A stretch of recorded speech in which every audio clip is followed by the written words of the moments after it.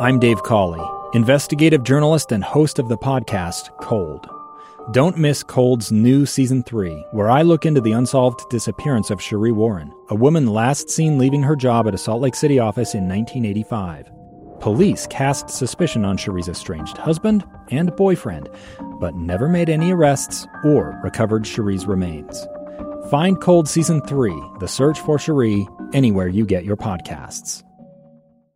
Hey, welcome back to today's episode of Live Mike. I'm Lee Lonsberry. We're broadcasting today live from a library, the Marmalade branch of the Salt Lake City library system. It today is doubling as a polling location. Just down the street from Broadcast House, this library, just upstairs from where I sit right now, folks are coming and going and casting their ballot as Utah, for the first time in history, participates as a primary state on Super Tuesday. It's an important thing, and it means a lot. There are a lot of things that happen as a result of being one of these Super Tuesday states, even with the relatively smaller number of delegates we have here in Utah to hand out. What does it mean?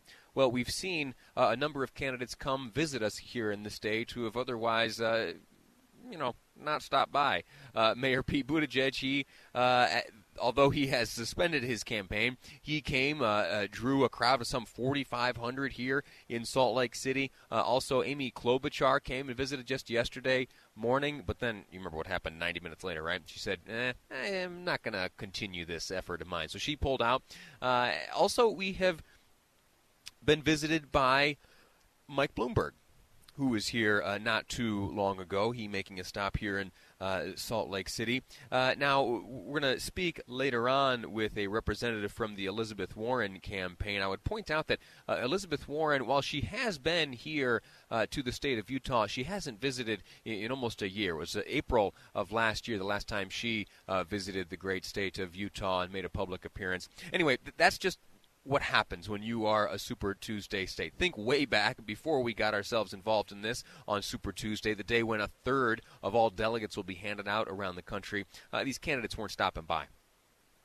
Another thing that this Super Tuesday involvement here on the part of Utah has caused is some spending. Mike Bloomberg has spent about $2.25 million on ads here in the state of Utah. You've heard them here on these airwaves. So I'm very selfishly grateful for that. Thanks a lot, Mike. You've seen his ads elsewhere. There are television ads that play. You see targeted ads on your social media, all of them coming to you from Mike Bloomberg. That's not cheap. It costs a lot. And to help me understand what money means to these campaigns and if it actually can buy support, I've invited a political science professor from Utah State University, Damon Cann, to join me here on the program. Professor, sir, I'm grateful to you for making some time for us. How are you? I'm doing great, Lee. Thanks for having me on. Outstanding. Let me first ask you, we had a poll released recently by the Deseret News in conjunction with the Hinckley Institute of Politics, which made it known that Mike Bloomberg, after spending $2.25 million here in the state, had earned 19.9% of support among likely Democratic primary voters here in the state.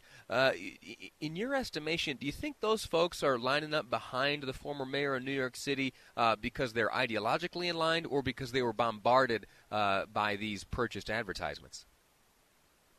That's a great question. A lot of the ads that Bloomberg has been running have not been focused on Bloomberg's policy positions or even his ideology. Instead, Bloomberg's campaign message in Utah has been largely focused on promoting himself as someone who he believes and wants voters to believe can beat Donald Trump in the general election. And that's been largely the extent of his campaign. As is sometimes the case in primary elections, rather than having messages driven by ideology or policy positions, in a lot of ways his campaign has been personality-driven and really been as much about Trump as anything.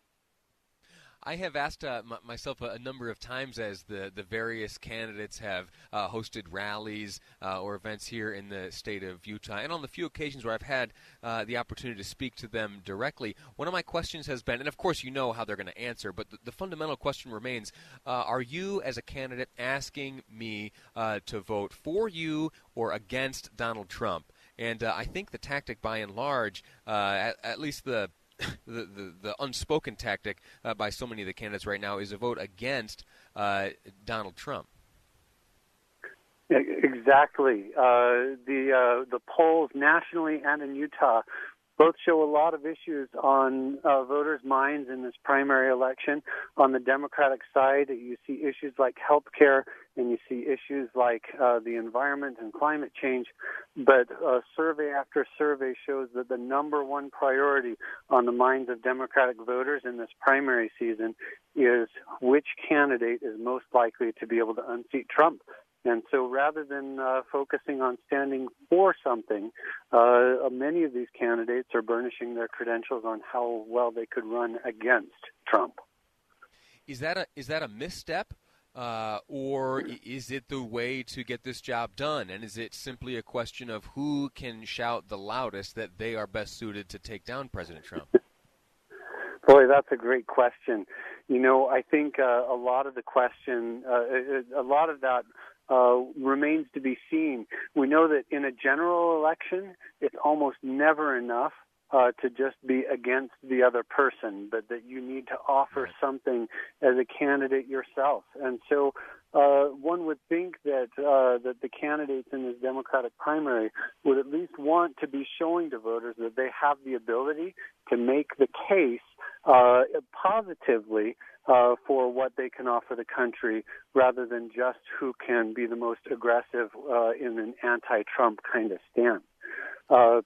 And I'm not, some of the candidates we're seeing that from.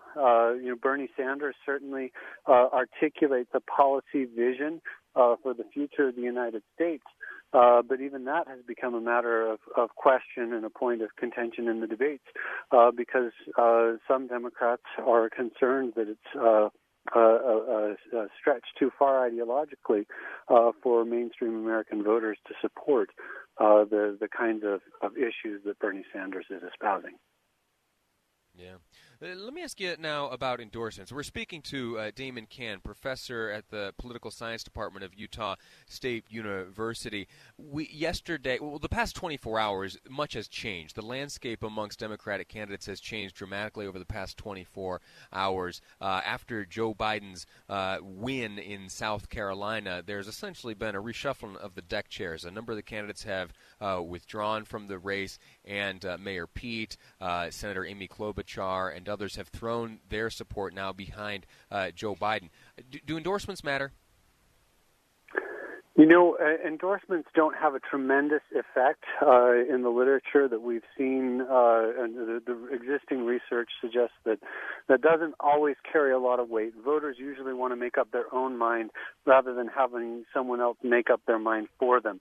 What I think really does matter here, though, is that the field has winnowed. If you had kind of the traditional Democratic base still split between Pete Buttigieg and Amy Klobuchar and Joe Biden, then it makes it much more difficult for those Democrats of that mold to come together behind just one candidate. Now I think that folks have stepped back and dropped out of the race. It gives a better chance to take the temperature of the Democratic Party on where they stand in terms of Bernie Sanders' agenda versus the kinds of agendas that traditional Democrats have been advocating for in recent years. Sure, and likely represented by Joe Biden at present. Yes, I think Bloomberg's kind of this interesting insurgent figure. He's been a mayor, but he doesn't have the same kind of tenure, experience, and time of service put in the Democratic Party that Joe Biden has. And I think what we've seen in the last 48 hours is candidates and establishment figures from the Democratic Party coming together and saying, look, option one is Bernie Sanders, and option two needs to be one person rather than four people, so that we can get a sense of what the direction that Democratic voters want to see the Democratic Party go in the next 4 years. Absolutely. Damon Cann, political science professor with Utah State University. Sir, I'm grateful to you for making time for us and having this conversation with me here on this Super Tuesday. Glad to do it. Thanks for having me on, Lee. Outstanding. We're going to take a quick break here. When we come back, we'll be speaking with former Massachusetts Governor Bill Weld. Also, the invitation remains for you to give me a call, 801-575-7668, 801-575-7668. I want you to call in. I want you to take 15 seconds and make a pitch for the candidate of your choosing. At the end of the show today, I'll play those back here on the air as we continue this episode of Live Mike. I'm Lee Lonsberry, and this is KSL News Radio.